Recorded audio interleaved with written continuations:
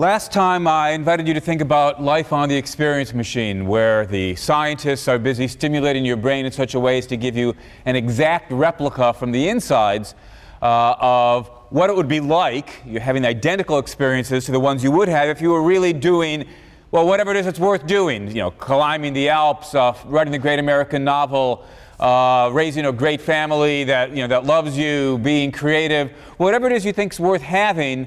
The experience machine gives you all the experiential side of those things, but you're not really doing those things. You're actually just floating in the scientist's lab. And we ask ourselves, would you want to live a life on the experience machine? Would you be happy, or would you be unhappy to discover that you actually have been living a life on the experience machine? Most of us, when we think about this, find ourselves wanting to say, no, we wouldn't want to have a life on the experience machine. I've been discussing this sort of example for many, many years, and there's always a group of people who think, yes, life on the experience machine is perfect, as long as you've got the right tape playing. But the vast majority always says, no, there's something missing from that life. It's not the ideal of human existence. It's not the best possible life we can imagine ourselves having. But that means if we think something's missing, we then have to ask ourselves, what's missing? What's wrong with the experience machine? The one thing we can conclude immediately is, if you think life on the experience machine is missing something, that the hedonist and views like hedonism must be wrong, insofar as they say that all that matters for the best possible life is for well-being is getting the right kinds of experiences, getting the right kinds of mental states. Because by hypothesis, the experience machine gets the mental states right, gets the insides right. So if something's missing from that life, there's more to the best kind of life than just having the right mental states, than just getting the insides right. Well, we ask ourselves then, well, what's missing? I think different people will answer that in different ways. And if we had more time, we could spell out rival theories of well-being, which could be interestingly sort of distinguish one from another in terms of how they answer the question, what's missing from the experience machine on the one hand, and why are the things that are missing from the experience machine worth having? Different theories of well-being might answer that in different ways. Instead of trying to pursue those alternative theories in a systematic fashion, let me just gesture towards some of the things that seem to be missing from that kind of life. Well, first of all, most perhaps obviously, if you're just spending your life floating in the scientist's lab, you're not actually accomplishing anything. You're not actually getting the things out of life you thought you were getting. You wanted to be climbing the mountain, but you're not actually climbing a mountain.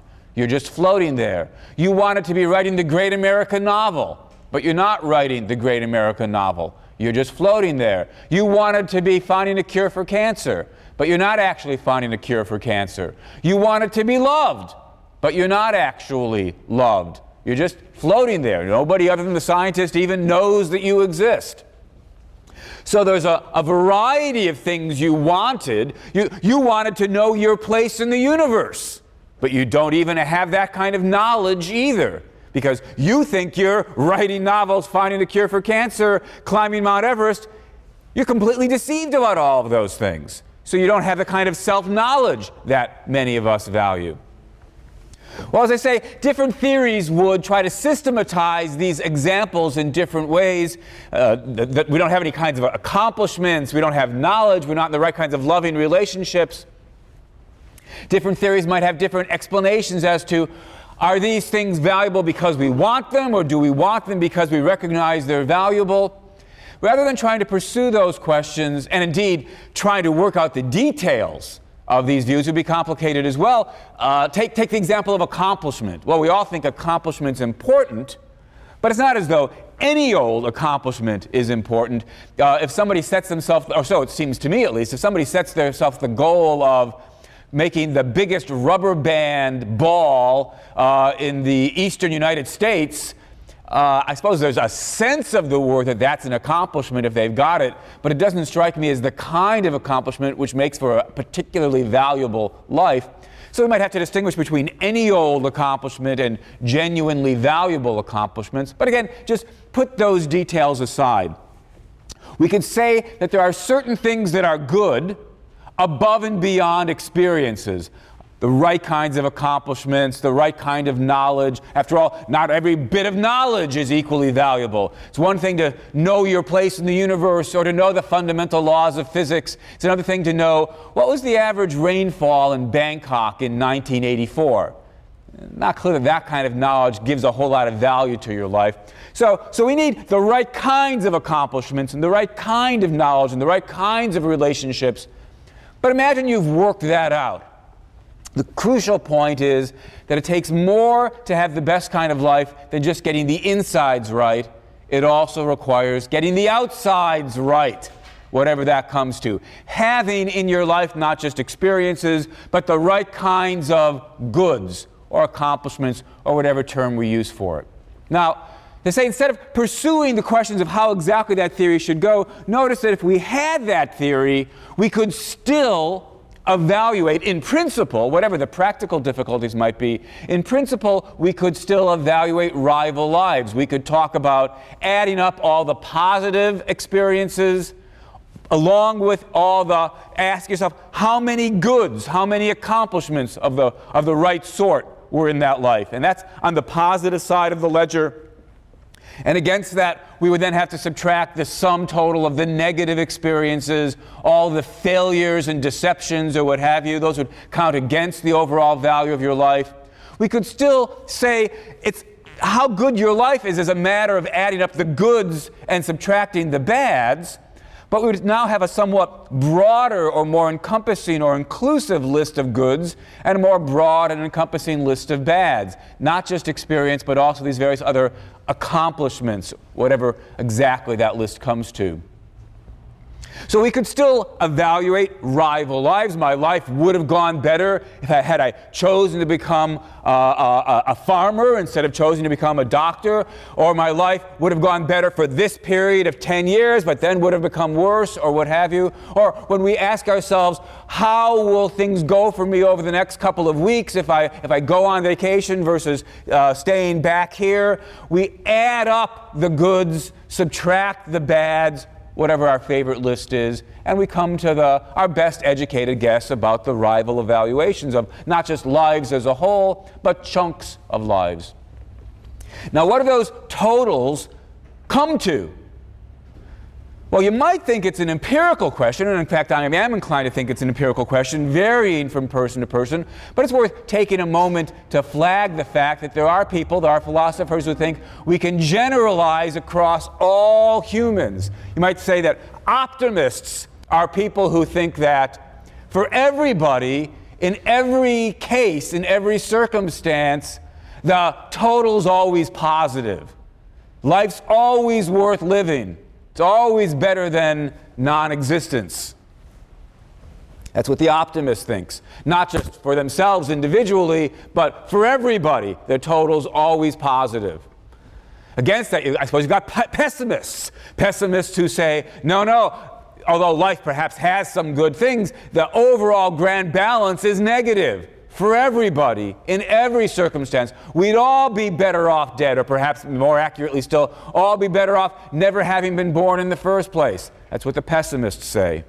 And in between the optimists on the one hand, the pessimists on the other, you've got moderates who say, look, it varies. And for some people, the balance is positive. For some people, perhaps the balance is negative, whether for their life as a whole or for certain stretches of their lives. We then have to get down to facts about cases, try to describe the instance, perhaps somebody who's in the terminal stages of some illness, where they're in a great deal of pain, and the various other external goods of life. They can't, because they're bedridden, they can no longer accomplish things. Perhaps their families abandoned them. Whatever the details might be, we could describe lives and say whether or not their life was good as a whole, what sort of the future holds out for them is negative. That's what the moderate would say. It varies from case to case. Well, however we settle that issue, notice there's still one other assumption that all these positions still have in common. We've expanded our list of goods so that nobody's going to deny that among the goods of life are pleasure and other positive experiences, and among the bads of life are pain and other negative experiences. But we've expanded the list of goods so it includes external goods and not only experiential or internal goods. Still, the views that I've been sketching all still have the following assumption in common. How good it is to be alive is a matter of adding up all of the contents of life. Add up your experiences and your accomplishments, and the particular details of your life is what the story's about. It's as though we've been assuming, in fact, I have been assuming up to this moment, that being alive per se has no value. Life itself is a container which we fill with various goods or bads, and deciding how valuable it is, how good it is for me to be alive is a matter of adding up the value of the contents of the life, but the container itself is a mere container. It has no value in and of itself. We could say that what I've been presupposing up to this point is the neutral container theory of the value of life. Hedonism's a version of the neutral container theory. How well off you are, how valuable your life is a function of the contents, the pleasure and the pain. We've expanded the list of goods that can go within your life, but for all that, we've still been acting as though the neutral container theory is the right approach. But against this, there are those who think, no, in addition to thinking about the value of the content of life, we have to remember, so these people claim, that life itself is worth having. There's a benefit to me above and beyond the question of what's going on within my life. Am I loved? Am I accomplishing things? Am I having nice experiences or not? Above and beyond the question of the contents of my life, we have to remember that the mere fact that I'm alive gives my life some value.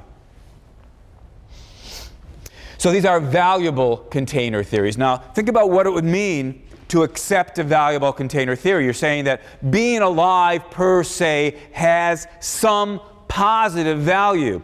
Well, actually, first remark is probably wouldn't be completely accurate to describe these views as saying it's being alive per se.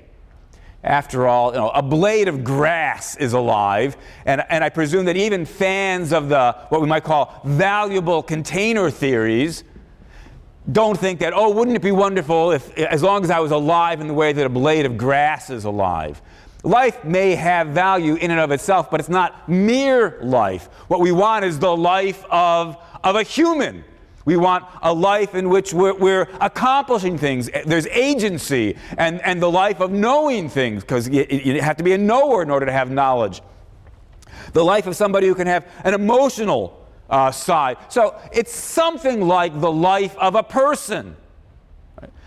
When there are people who are inclined to say that being alive per se is valuable, presumably what they mean is being alive as a person per se is valuable. All right, note that point. Keep it in mind. For simplicity, I'll talk about these views as though they say life per se is valuable. Actually, I suppose there could be a more extreme view still. It seems implausible to me, but I suppose it's worth noticing there are people who think, no, being alive per se, right, even though there I am and my brain has been so thoroughly destroyed that I'm no longer able to know anything, no longer able to relate emotionally to anybody, no longer able to accomplish anything. There I am in a persistent vegetative state, but at least I'm alive. You can imagine somebody who has that view. I've got to say, I find that a pretty implausible view, so I'm going to restrict myself, at least when I think about it, to versions that say it's the life of a person per se that's valuable. Now notice that if we accept this view to decide how well off I am or somebody else is, you can't just add up the contents of the life. You can't just add up all the pleasures and subtract the pains, or add up all the accomplishments and subtract the failures, or add up all the knowledge and subtract the ignorance and deception. Doing that in terms of the contents gives you a subtotal, but that subtotal is no longer the entire story, because we also have to add in, if we accept a valuable container theory, we also have to add in some extra positive points to take account of the fact that, well, at least you're alive, or have the life of a person, or whatever it is that you think's valuable in and of itself. So first we get the content subtotal, then we add some extra points for the mere fact that you're alive. Now notice that since we are adding extra positive facts, extra positive points for the fact that you're alive, even if the contents subtotal is negative, the grand total could still be positive. Suppose that being alive per se is worth plus 100 points. Just make up some number. Even if your content subtotal was negative 10, that doesn't mean you're not better off alive, because negative 10 plus the extra 100 points for the mere fact that you're alive still going to give you a positive total, plus 90. So the point of thinking about the possibility of accepting a valuable container theory is to remind us that in deciding, you're better off dead, has death deprived me of something good or not, it's important to not just focus on the contents, but to also remember to add some positive points above and beyond the content subtotal to take into account the value of the sheer fact that you're alive. If you're a fan of the neutral container theory, you won't have anything extra to add, because life per se is just a zero. It's strictly a matter of the contents. But if you accept a valuable container theory, you have to add something more. And so even if you might say the way my life is going in terms of its contents is bad, being alive per se might still be a good thing. Have to add some extra points. How much extra? Well, here we're going to have, of course, more modest and more bold versions of the valuable container theory. Let me just distinguish two broad types. What we might call modest versions of the valuable container theory say, although being alive per se is good, if the contents of your life get bad enough, that can outweigh the value of being alive, so that the grand total is negative. Modest container theories, that is, say there's a value to being alive, but it can in principle be outweighed. Whether it gets outweighed easily, or whether it's very, very difficult and the contents have to be horrible to outweigh it, depend on how much value you think being alive per se has. So those are modest theories, positive value for life, but it can be outweighed. Against that, you could imagine somebody who thinks being alive per se is so incredibly valuable that no matter how horrible the contents are, the grand total will always be positive. It's as though being alive is infinitely valuable in comparison to questions about the contents. We could call this the fantastic valuable container theory, as opposed to the modest valuable container theory. I suppose that label gives away where I want to come down on this. I find the fantastic valuable container theory fantastic in the sense of sort of incredible. I can't bring myself to believe it. Which I have some sympathies for valuable container theories, but I also have some sympathy for neutral container theories. Sometimes I'm drawn towards the neutral view. Sometimes I'm drawn toward the thought that being alive per se is good for you. But even in those moments when I'm drawn towards valuable container theories, it's always the modest version. I don't find myself drawn towards the fantastic version. Now, if we make these distinctions, then again, remembering that the question we've been asking ourselves is, so why is death bad? The deprivation account says death is bad for you insofar as, or it's bad for you when, by virtue of dying now, what you've been deprived of is, another chunk of life that would have been good for you to have. And what we now see is that to see whether that could be the case or not, we've got to get clearer in our own minds about whether we believe in a neutral container theory, a positive, valuable container theory, and among those, between a fantastic and a modest container theory. If we are neutralists, we're going to say, the question is, what would the contents of my life have been, for the next year, 10 years, whatever? If that would have been worth having, then if the next chunk of my life would have been worth having, then it's bad for me that I die now instead of living for the next 10 years. On the other hand, if the balance from here on out would have been negative, then it's good for me that I died now instead of being kept alive with a life not worth living. That's how the neutralists put it. If we are valuable container theorists, we think the answer's got to be, well, look at the contents, but don't forget to add some extra points. Even if the next 5 years for you would have been, in terms of the contents, modestly bad, perhaps the value of at least being alive at all outweighs it, so it still would have been better for you to be alive. But if the contents get bad enough, then you'd be better off dead. Notice that on the modest view, if we ask ourselves, would it have been good to be immortal?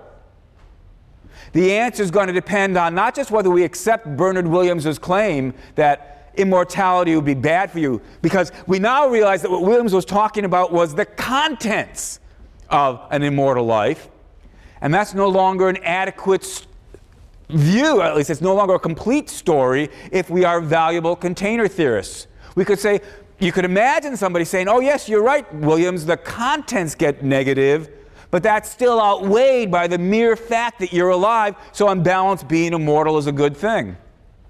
Whether that's right or not depends on just how bad would it be to be immortal. Because, of course, if you accept the modest version of the valuable container theory, then if the contents get bad enough, that can outweigh the positive value of life. Against that, fans of the fantastic valuable container theory can say, doesn't really matter whether Williams is right. Even if being immortal would become horrendously boring and tedious or worse, doesn't matter.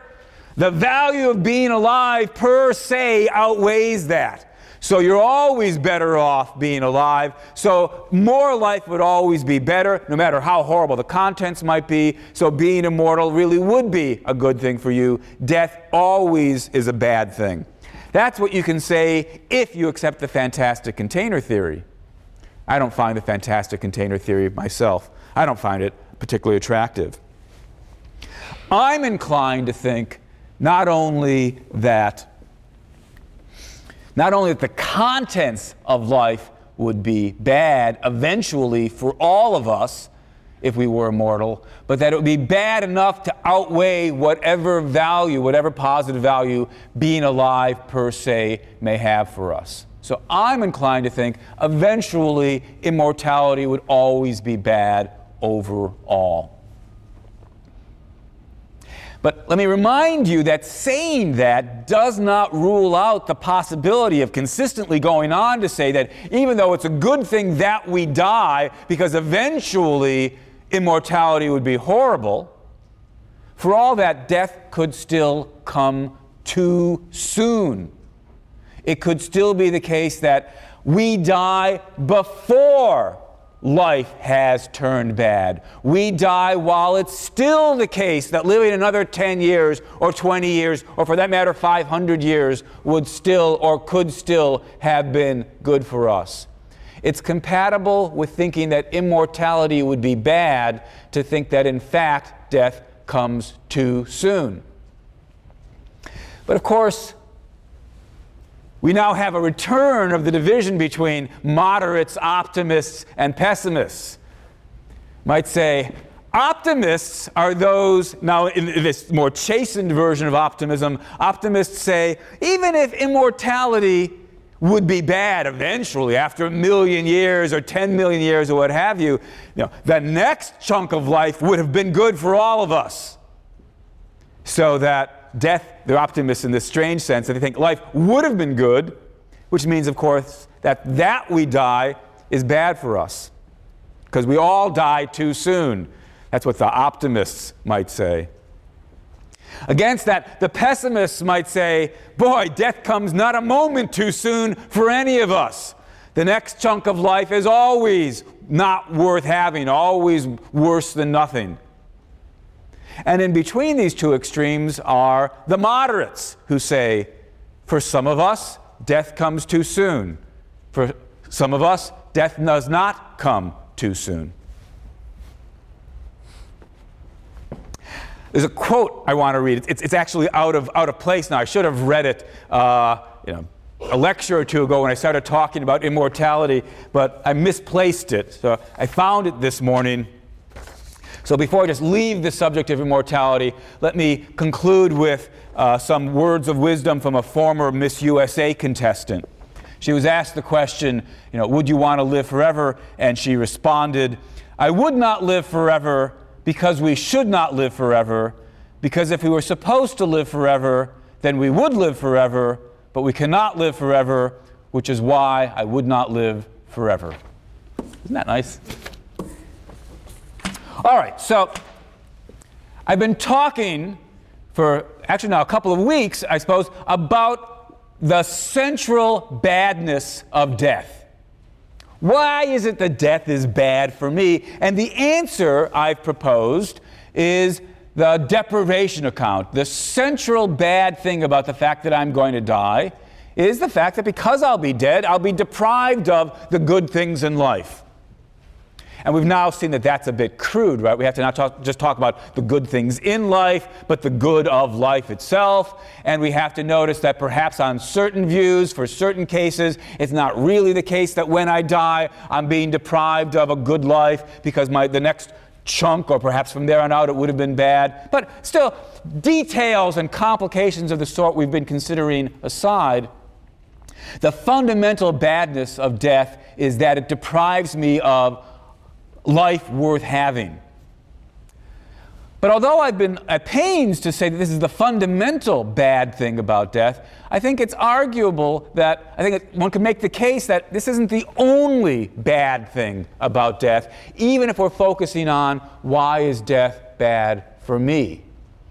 There are other features of death as we experience it that are separable from the deprivation account, that at least add to the way that death occurs for us, where we then have to ask the question, does this add to the badness of death? Or conceivably, for some of these things, perhaps it mitigates it, it minimizes it in one way or another. So what I want to do is take at least a couple of minutes and pursue some of these extra features as well. Here's an example. It's not merely the fact that, it's not merely true that you're going to die. It's inevitable that you're going to die. There's no avoiding the fact that you're going to die. I mean, look, you're all going to college, but it wasn't inevitable that you go to college. Had you chosen not to, you could have avoided going to college. But it doesn't matter what you choose, you can't avoid dying. So it's not just merely the case that in fact we are all going to die. It's a necessary truth that we're all going to die. So we might ask, what about this inevitability of death? Does that make things worse? And here I want to distinguish between the individual question about the inevitability of death, and the universal question. So just start by thinking about the fact that it's unavoidable that you're going to die. Does the unavoidability of death make it better or worse? And the interesting thing is, I think you can get a feel for both possible answers here. On the one hand, you can imagine somebody who says, look, it's bad enough that I'm going to die, but the fact that there's nothing I could do about it just makes it worse. It's like adding insult to injury, that I'm powerless in the face of death. I cannot escape the grim reaper. This sheer powerlessness about this central fact about the nature of my existence is an extra insult added to the injury. Against that, however, there are those people who'd want to say, no, actually, the inevitability of my death reduces the badness. You all know the expression, don't cry over spilt milk, right? That, what's done is done. You can't change it. What you can't change sort of when you focus on the fact that you can't change it, it loses some of its grip to upset you. Well, if that's right, and if we then realize that there's nothing I can do about the fact that I'm going to die, then perhaps some of the sting, some of the bite is eliminated. It's as though you try getting upset about the fact that 2 + 2 = 4. Try feeling upset at your powerlessness to change the fact that 2 + 2 = 4. Suppose you wanted 2 + 2 to equal 5.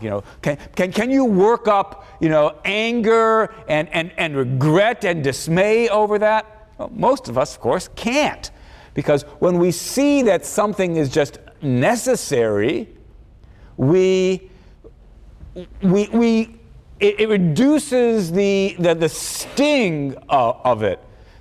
The philosopher Spinoza thought that if we could only recognize the fact, what he at least took to be the fact, that everything that happens in life is necessary, then we'd get a kind of emotional distance from it. It would no longer upset us. We could no longer be disappointed, because to be disappointed in something presupposes that it could have been some other way. And Spinoza thought if you see that it couldn't go any other way, then you can't be sad about it. Well, if we see that our death is inevitable and we really internalize that fact, perhaps that would reduce the badness of it. Well, maybe that's right, but going back to the first hand, I don't know how many of you have read Dostoevsky's short novel, The Underground Man. The Underground Man is upset about if I remember correctly, he's upset about the fact that 2 + 2 = 4 and there's nothing that he can do about it. He curses existence, curses God at having made him so impotent that he can't change the fact that 2 + 2 = 4. And another philosopher, Descartes, in thinking about God's omnipotence, thought that it wouldn't be good enough if God, as omnipotent, couldn't change the facts of mathematics. And so he imagines that God, as omnipotent, could have made 2 + 2 = 5. And so it's it is indeed a fact of our powerlessness that we're stuck with the necessities. God isn't stuck with them. And so Dostoevsky takes that thought and runs with it and says, yeah, it doesn't help to say that it's inevitable. It makes it worse. There's both sides. And as I say, I myself can, in different moods, get pulled in both ways. What about the fact that not only is it inevitable that I'm going to die, it's inevitable that we're all going to die? Does the universality of death make things better or worse? And again, you can sort of feel the pull both ways. On the one hand, you say, look, it's bad that I'm going to die, but I'm not a monster. Makes me feel even worse that everybody else is stuck dying, or perhaps we should say dying too soon, in light of our discussion about immortality. It's a pity that most everybody, or perhaps everybody, dies too soon. That makes it even worse.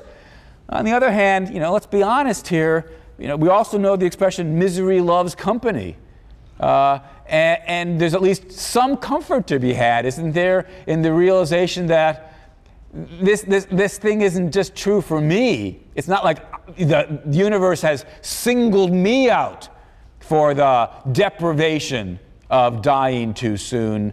It's something that it does to everybody. So perhaps there's some comfort in the inevitability of death. Well, here's a different aspect of death worth thinking about. What about the variability of death? After all, it's not just the case that we all die, and I'll stop saying die too soon. Let's just suppose we understand that clause to be implied in what I'm saying. It's not just the case that we all die. There's a great deal of variation in how much life we get. Some of us make it to the ripe old age of 80, 90, 100 or more. Others of us die at 20 or 15 or 10 or younger. Even if death were inevitable, it wouldn't have to come in different size packages. That is, it wouldn't have to have variability. We could imagine a world in which everybody dies at the age of 100.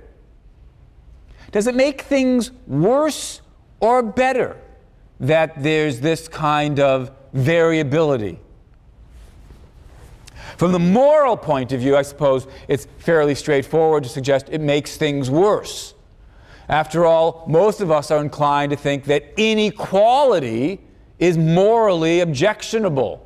It's bad that through no fault of their own, some people are poor and other people are rich, while other people are rich. If inequality is morally objectionable, then it's very likely we're going to think it's morally horrendous that there's this crucial inequality. Some of us die at the age of 5, while others get to live to 90. But in keeping with the focus of our discussion about the badness of death, I want to put aside the moral question and think about how good or bad for me is it that there's variability in death. Well, we might say, let's look at it from two basic perspectives. Those who get less than the average lifespan and those who get more than the average lifespan. From the point of view of somebody who gets less, this is obviously a bad thing. It's bad enough that I'm going to die too soon. Said I wasn't going to keep saying that remark, and here I am saying it anyway. It's bad enough that I'm going to die, but what's even worse is I'm going to get even less than the average amount of life.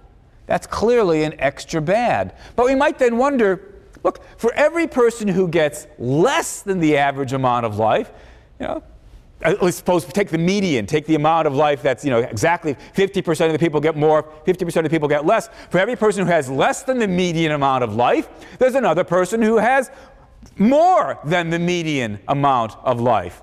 That person gets to say, hey, well, it's a pity that I'm going to die or die too soon, but at least I'm getting more than the average.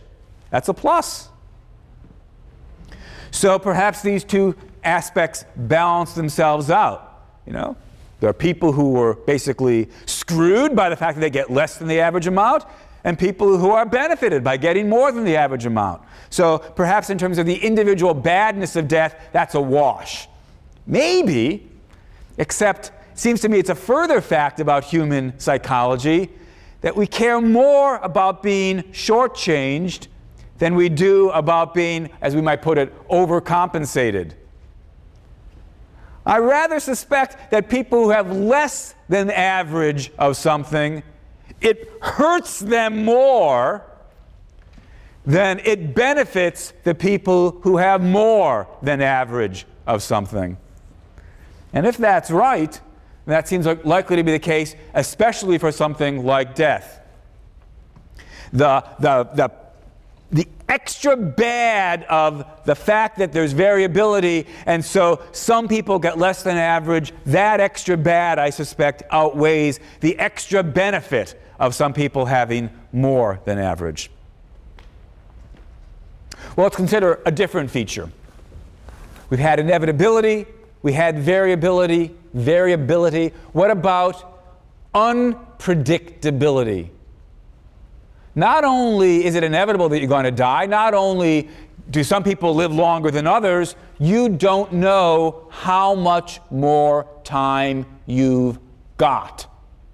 Now you might think, well, didn't we already discuss that when we started thinking about variability? But in fact, logically speaking at least, variability, although it's a requirement for unpredictability, doesn't guarantee unpredictability. You could have variability with complete predictability.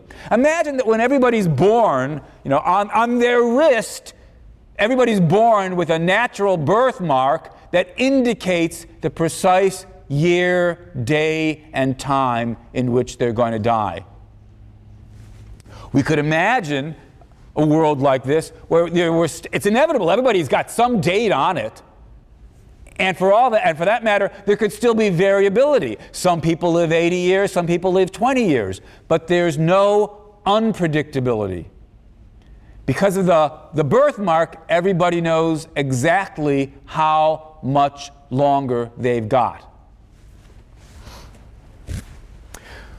Well, so in our world, we don't have that. In our world, not only do we have variability, we've got unpredictability. Does that make things better? Or does that make things worse? Would it be better to know when you were going to die? Well, one way in which unpredictability at least has the potential of making things worse is this.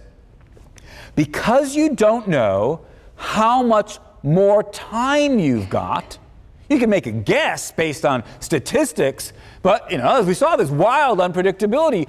You can think, look, the average lifespan in the United States is whatever it is, 82 years. So I probably have, you guys are in your 20, roughly another 60 years ago. And as you're busy calculating all this, you're walking across Chapel Street, you get hit by a truck and you die, right? Because of unpredictability, you can't really know. And because you can't really know, it's difficult to make the right kinds of plans. And in particular, it's hard to know how to pace yourself. You decide to go off to medical school, become a doctor. And so not only do you put the time into college, you put the time into medical school, and you put the time into your residency, and you put your time into your internship. And that's a very long commitment. It's a long-term plan, which can go wrong if you get sick and die in your early 20s. Well, that's a rather dramatic example, but the same sort of thing in principle can happen to all of us.